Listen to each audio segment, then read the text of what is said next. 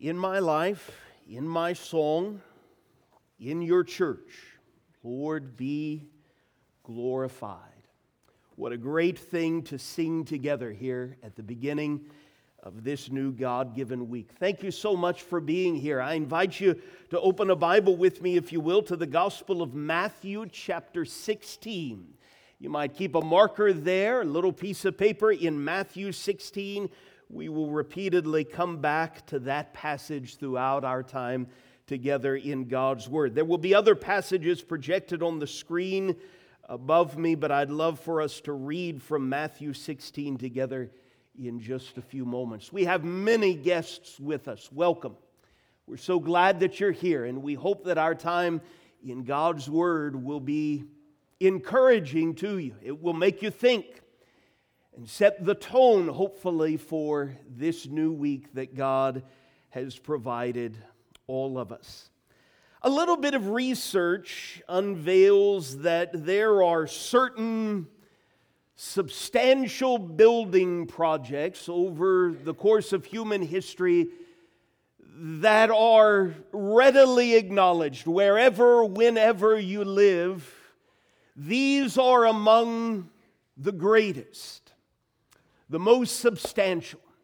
I did a little bit of digging, looking at a variety of sources, and from the vantage point of 2023, these were the ones that just source after source after source rose to the top as the greatest, sometimes the most expensive, most substantial, memorable building projects in all of human history. You'll hear source after source about the Great Wall of China, the pyramids of Giza, the Roman Colosseum, the Taj Mahal, the Panama Canal, the Hoover Dam, that great skyscraper in Dubai, the tallest skyscraper in the world at this point, the International Space Station, and others. These are the things that human beings look to as our greatest building achievements. What I'd like to do with you this morning is to look at a very different in nature, but even greater building project. In fact, it is the greatest, most substantial, most far-reaching and impactful building project of all.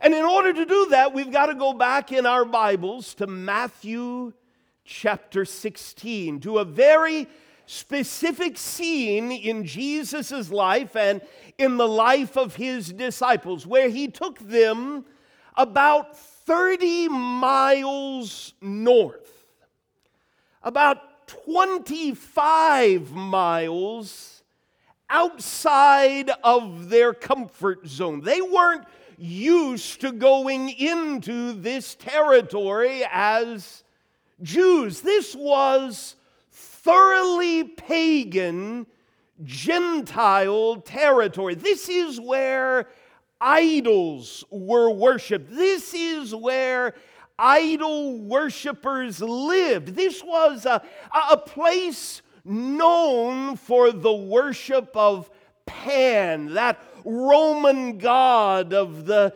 hills and the forests. In fact, this area was known for a great grotto carved out in the midst of this enormous cliff face. And today all that we can see are archaeological remains. But as we reconstruct those archaeological remains, this is probably what it looked like when Jesus led his disciples into what for a very long time had been a place of idol worship. Now it belonged to Caesar. In fact, it bore Caesar's name. It was Caesar's capital in this part of the world. And that is what Matthew is drawing our attention to in Matthew 16, if you begin reading with me in verse 13. Matthew 16,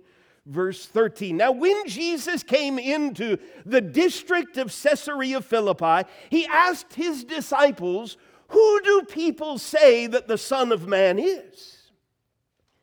And they said, some say John the Baptist, others say Elijah, and others Jeremiah or one of the prophets. He said to them, "But who do you say that I am?"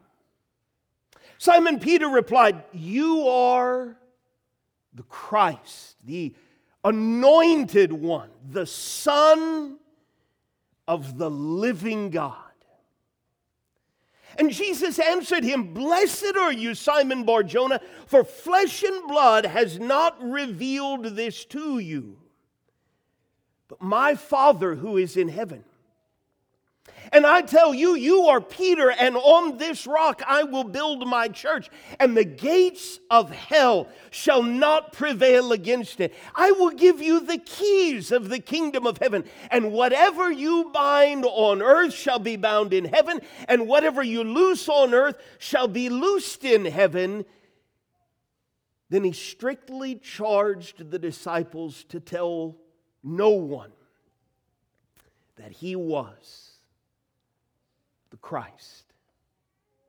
We're going to look at a variety of passages of Scripture, and we're going to look at them quickly. I've given you all of the references in the bulletin if you'd like to go back and dig a little deeper. But what I would love to do is just treat Matthew 16:18 as the hub of so much else that is talked about,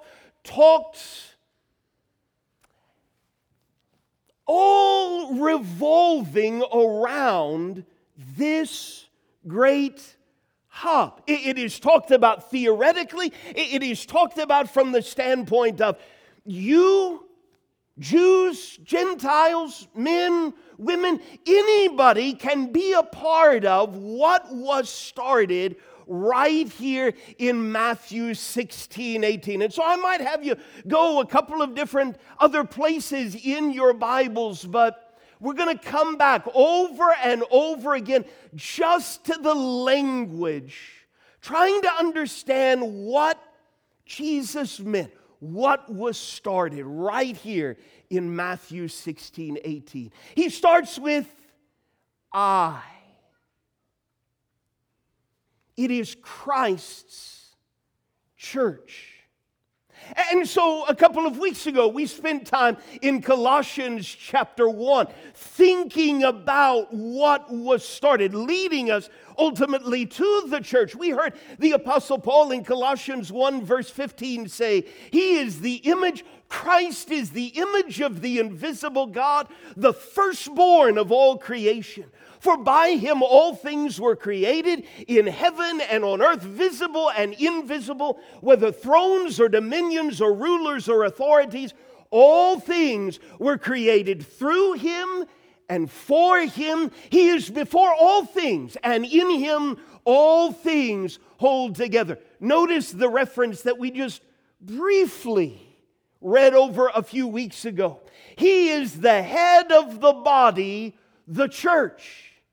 He is the beginning, the firstborn from the dead, that in everything he might be preeminent. Matthew 16:18, it is Christ's church. In him all the fullness of God was pleased to dwell, and through him to reconcile all things, whether on earth or in heaven, making peace by the blood of his cross. Doesn't that point us, even Colossians 1 verse 20, to his will? I will. It is Christ's purpose. And so we hear him in John chapter 12 when there are some Greeks who would like an audience with Jesus. They come to Philip They ask him, "Sir, we wish to see Jesus." So Philip goes and tells Andrew, and together they both go and they tell Jesus, and I want you to listen to what he says. "The hour has come for the Son of Man to be glorified. Truly, truly, I say to you, unless a grain of wheat falls into the earth and dies, it remains alone. But if it dies, it bears much fruit." And so he says in verse 27, "Now my soul is troubled, and what shall I say? Father, save me from this hour. But for this purpose I have come to this hour. Father, glorify your name." John tells us that then a voice came from heaven. "I have glorified it and will glorify it again." The crowd that stood there and heard it said that it had thundered. Others said, "An angel has spoken to him." Jesus answered, "The voice has come for your sake, not mine.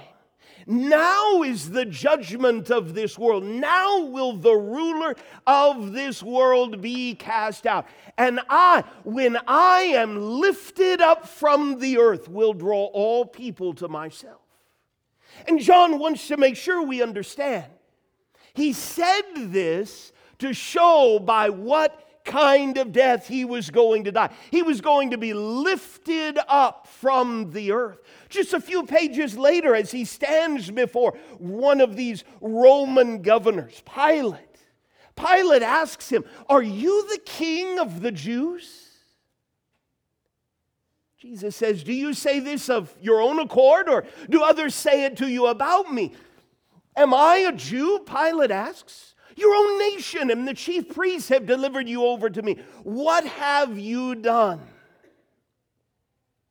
To which Jesus responds, "My kingdom is not of this world. If my kingdom were of this world, my servants would have been fighting that I might not be delivered over to the Jews. But my kingdom is not from the world." "So you are a king?" Pilate asks. And Jesus answers, "You say that I am king."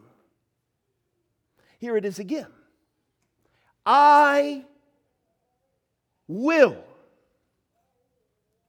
For this purpose I was born, and for this purpose I have come into the world, to bear witness to the truth. Everyone who is of the truth listens to my voice." Open your Bibles with me where we'll read together in just a moment in Ephesians chapter 1. We'll read together from Ephesians chapter 1. We're listening to the words of Jesus in Matthew 16:18. It is Christ's church, it is Christ's purpose. I will build. It is Christ's work.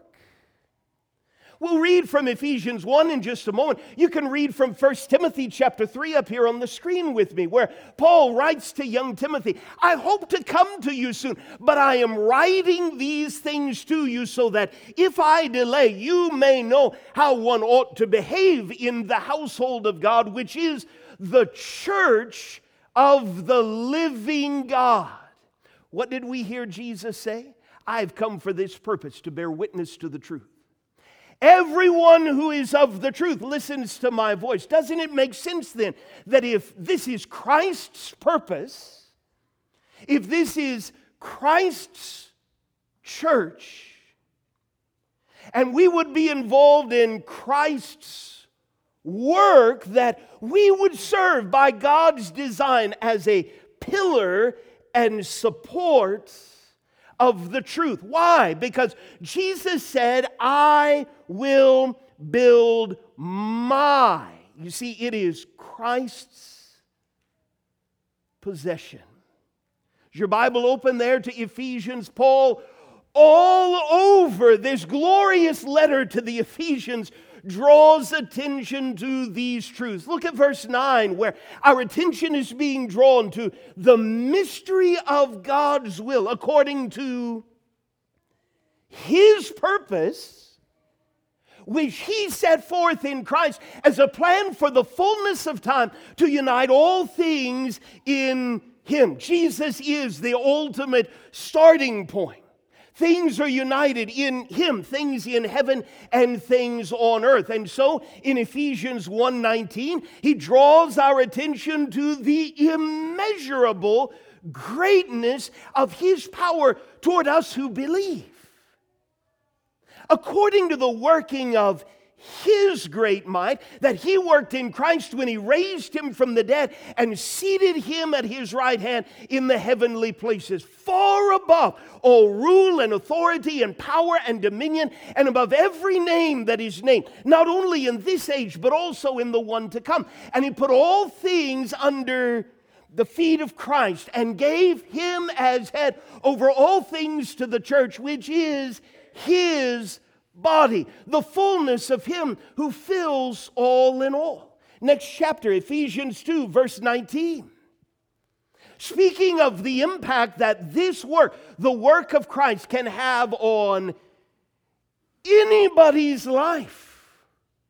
So then, you're no longer strangers and aliens, but you are fellow citizens with the saints and members of the household of God, built on the foundation of the apostles and prophets, Christ Jesus himself being the cornerstone, in whom the whole structure, being joined together, grows into a holy temple in the Lord. In him you also are being built together into a dwelling place for God by the Spirit. And so Paul says in chapter 3 and verse 8, to me, though I am the very least of all the saints, this grace was given to play a part in doing Christ's work, to preach to the Gentiles the unsearchable riches of Christ, and to bring to light for everyone what is the plan of the mystery hidden for ages in God, who created all things, so that through the church, it is Christ's church, it is Christ's purpose, it is Christ's work, it is Christ's possession, and now through that possession, the manifold wisdom of God might now be made known to the rulers and authorities in the heavenly places. This was according to the eternal purpose that he has realized in Christ Jesus our Lord. Is it any wonder that he draws this long description to a close by saying, to him who is able to do far more abundantly than all that we ask or think, according to the power at work within us, to him be glory. That's what we've sung together this morning. In my life, in our song, in your church, Lord, be glorified in Christ Jesus throughout all generations, forever and ever. Amen. I will build my church. You can say right there in Ephesians, look at chapter 5, where Paul makes it abundantly clear. Listen, this is Christ's body. No one ever hated his own flesh, Ephesians 5:29, but nourishes and cherishes it just as Christ does the church, because we are members of his body. Staying right there in that same chapter, it is Christ's bride. Ephesians 5:25, husbands, love your wives as Christ loved the church and gave himself up for her, that he might sanctify her, having cleansed her by the washing of water with the word, so that he might present the church to himself in splendor, without spot or wrinkle or any such thing, that she might be holy and without blemish. It is Christ's kingdom. And so Paul writes to those in Colossae, He's delivered us from the domain of darkness and transferred us to the kingdom of His beloved Son, in whom we have redemption, the forgiveness of our sins. This is what was started in Matthew 16:18. It's Christ's church. Will, it is Christ's purpose. Build, it is Christ's work. It is Christ's possession. Church, it's Christ's body, His bride, His kingdom. And He promises in Matthew 16:18, the gates of hell shall not prevail against it. You see, it is Christ's victory over the greatest power that could possibly be raised against any of us, any human being. The power of sin and death. It's a curious phrase there in Matthew 16:18 until we start thinking like someone who lived in ancient times. We understand if you're going to conquer and take the spoils of a city, the first thing you've got to get by are the gates of that city. And even in the Old Testament, it could be used metaphorically. And so in Isaiah 38, Hezekiah, king in Judah, hears that he's going to die at a relatively young age. And as he processes what that means, he poetically says, in the middle of my days I must depart. I am consigned to the gates of Sheol for the rest of my years. I'm going to pass through the gates of death, and I'm not going to be able to come back. I'm going to be held within those gates. That's what happens to human beings, right? Until Jesus comes and promises, I will build my church, and the gates of hell shall not prevail against it. How? Because like that seed he referenced in the Gospel of John, he died. He was planted in the ground, and only when a seed dies and comes in contact with that soil does it actually come alive and bear fruit. The reason we are gathered on this first day of the week is because no power of hell, no scheme of man, no gate, no sin, not death itself could keep Jesus in the grave. The writer of Hebrews says, we partake in flesh and blood, and so He partook of flesh and blood, so that through death, He passes through those gates and bursts out of those gates 3 days later, that He might destroy the one who has the power of death, that is the devil, and deliver all those who through fear of death were subject to lifelong slavery. So go back to where you marked your Bibles in Matthew chapter 16. Just lines after what we read together at the start of our sermon. In Matthew chapter 16 and verse 21, Matthew tells us, Matthew was there. He heard this with his own words, or his own ears. Matthew 16:21. From that time, Jesus began to show His disciples that He must go to Jerusalem and suffer many things. Whoa.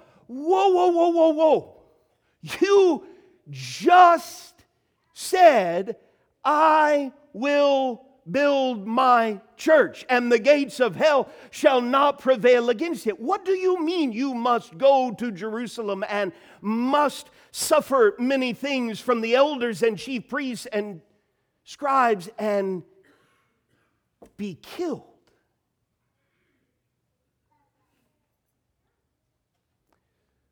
to fulfill the most glorious, far-reaching stretches of what started in Matthew 16:18.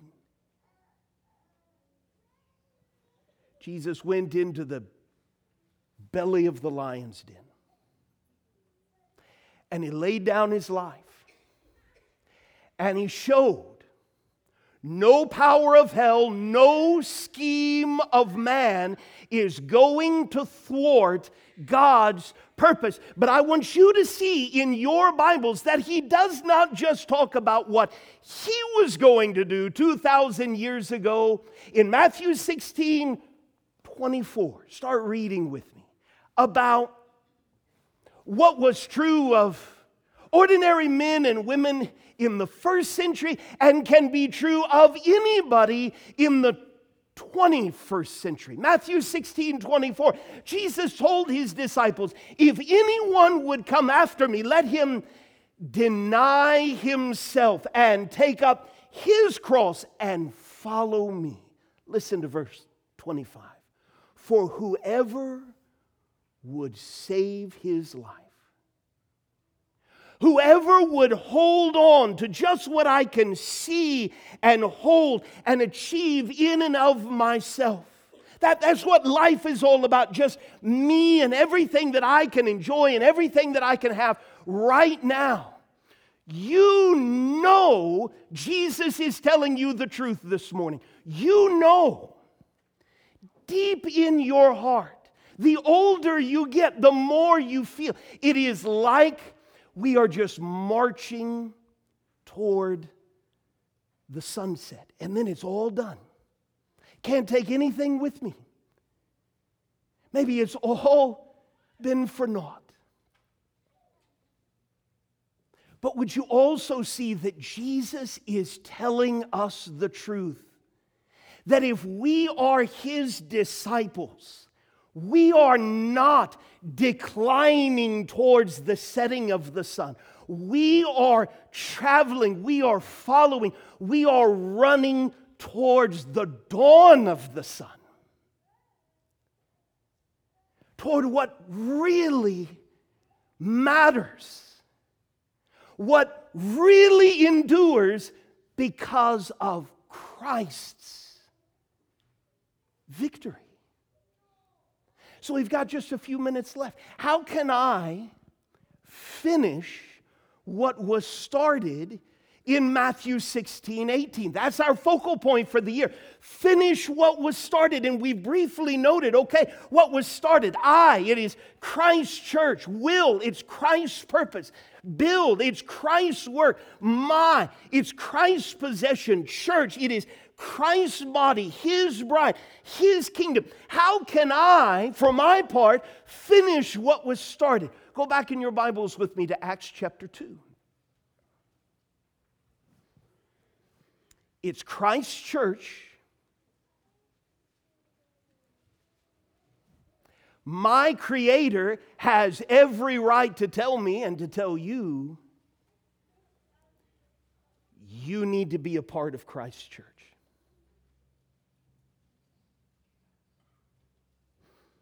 That's where the apostles lead people just weeks after Jesus' resurrection from the dead. In Acts chapter 2 and verse 22 or 23, Peter draws their attention to this Jesus, delivered up according to the definite plan and foreknowledge of God. God had a purpose. You killed Him by the hands of lawless men. But this was all a part of God's eternal purpose. God raised Him up, loosing the pangs of death, because it was not possible. No gate of hell, no gate of Sheol or Hades, no scheme of man could hold Jesus in the grave. And so in verse 36, let all the house of Israel therefore know for certain God has made Him both Lord and Christ. This Jesus whom you crucified. The sun didn't set on Jesus. Jesus made the sun rise. on new possibilities for anyone who will listen to this message. Verse 37, they're cut to the heart and they ask, is there anything that we can do? And the answer in verse 38, I want you to hear it. I want you to see it. The very people who killed the Son of God are told, repent, turn around, be baptized, every one of you, in His name.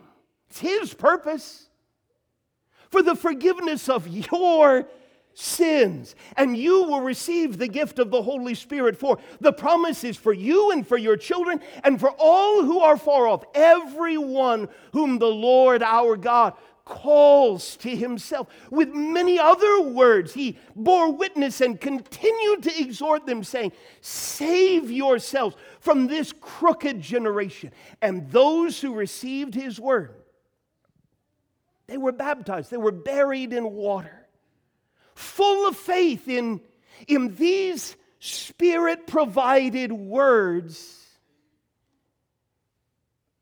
and they were added to something.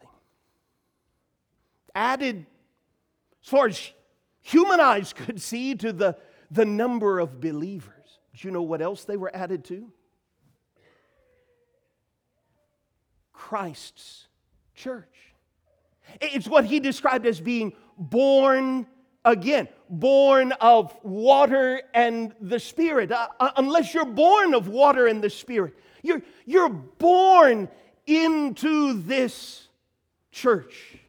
Not physically, not on the basis of who your parents were or their achievements. You're born again, full of faith, buried in water for the forgiveness of sins, readily confessing, in Christ alone my hope is found. It's Christ's purpose. Okay, so for my part, what do I need to do to finish what was started? Doesn't it make sense that I have to align my life with Christ's purpose? He came, we heard, to bear witness to the truth, to bring and to share the light. And what does it look like if I align my life with His purpose? Well, I start walking in that light. This is the message, John says, we've heard and proclaim to you, that God is light and in Him is no darkness at all. If we say we're on God's team, I'm a part of God's people, I'm in line with God's purposes, but I walk in the darkness, somebody's lying and it's not God. And I'm not practicing the truth. But if I walk in the light as He is in the light, I don't make it, I don't manufacture it, on my own, I'm not the light, but I've been shown as a part of His church where to walk. And what sort of hope do I have? The blood of Jesus, His Son, cleanses me from all sin. It's Christ's work. What do I need to do to finish what was started? Well, I have to participate in Christ's work. There aren't any spectators in Christ's kingdom. No honorary members of Christ's kingdom, just unworthy participators. Paul wrote to some of them in the first century. He said, I thank my God in all my remembrance of you, always in every prayer of mine for you all, making my prayer with joy because of your, listen to this, your partnership in the gospel from the first day until now. And I'm sure of this, that He who began a good work in you will bring it to completion at the day of Christ. In verse 9, he said, my prayer is that your love may abound more and more with knowledge and all discernment, so that you may approve what is excellent, and so be pure and blameless for the day of Christ, filled with the fruit of righteousness that comes through Jesus Christ. to the glory and praise of God. Those weren't super saints, they were just participating in Christ's work. They were living as Christ's possession. There were some in the city of Colossae, and Paul said, listen, if you've been raised with Christ, seek the things that are above, where Christ is, seated at the right hand of God. Set your mind on things above, not on things that are on earth, for you've died. You buried that old selfish, self-centered, sinful, rebellious person, and your life is hidden with Christ in God. Here's your hope. When Christ, who is your life, you're His possession, and when He appears, you also will appear with Him in glory. On what basis? Simply that I was a part of Christ's body. I was a part of Christ's bride. I was a part of Christ's kingdom by grace, and so I'm going to faithfully follow my leader and Savior who promised some ordinary people 2,000 years ago in Ephesus, be faithful. Like a good subject. Be faithful. Like a healthy member of a body. Be faithful. Like a bride to her bridegroom. And here's your hope. I will give you the crown of life. I will give you a share in my victory. Could I end with you in Colossians chapter 1 and verses 11 and 12? And I so appreciate your kind attention this morning. Could I really encourage you to focus on what Paul says here? Colossians chapter 1 and verse 11, he speaks of the opportunity to be strengthened with all power according to His glorious might, for all endurance and patience with joy, giving thanks to the Father who has qualified you to share in the inheritance of the saints in light.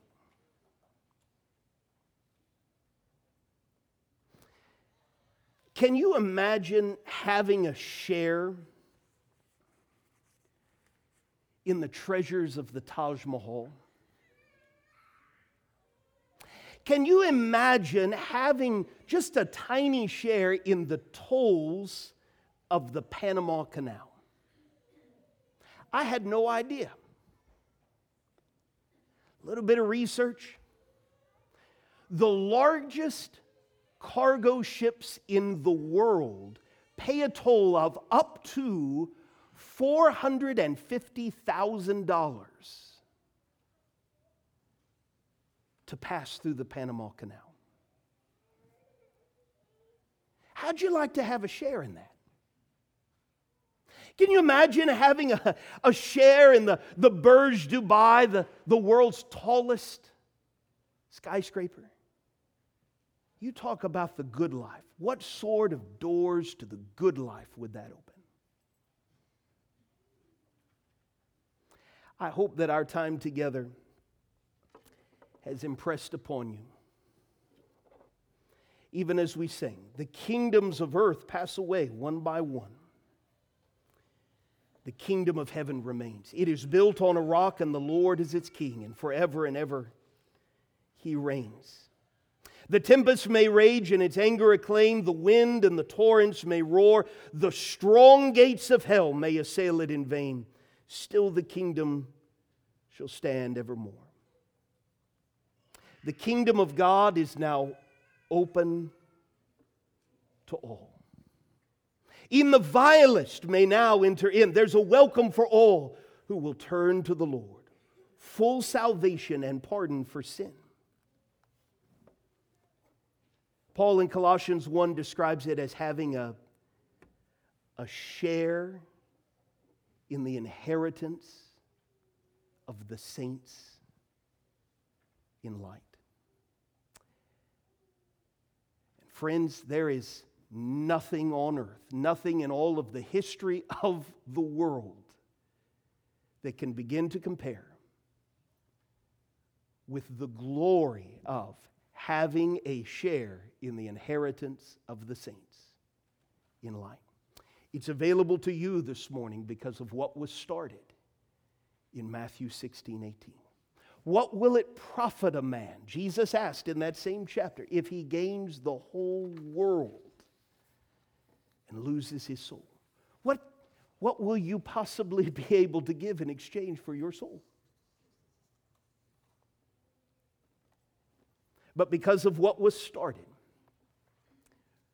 2,000 years later, we're able to sing this great anthem, "In Christ alone my hope is found." And if right here, right now, you are ready to respond to what your Lord accomplished, your Creator did and started in Matthew 16:18, and we can be of some help, would you let us know how we can help by coming to the front while we stand and sing together?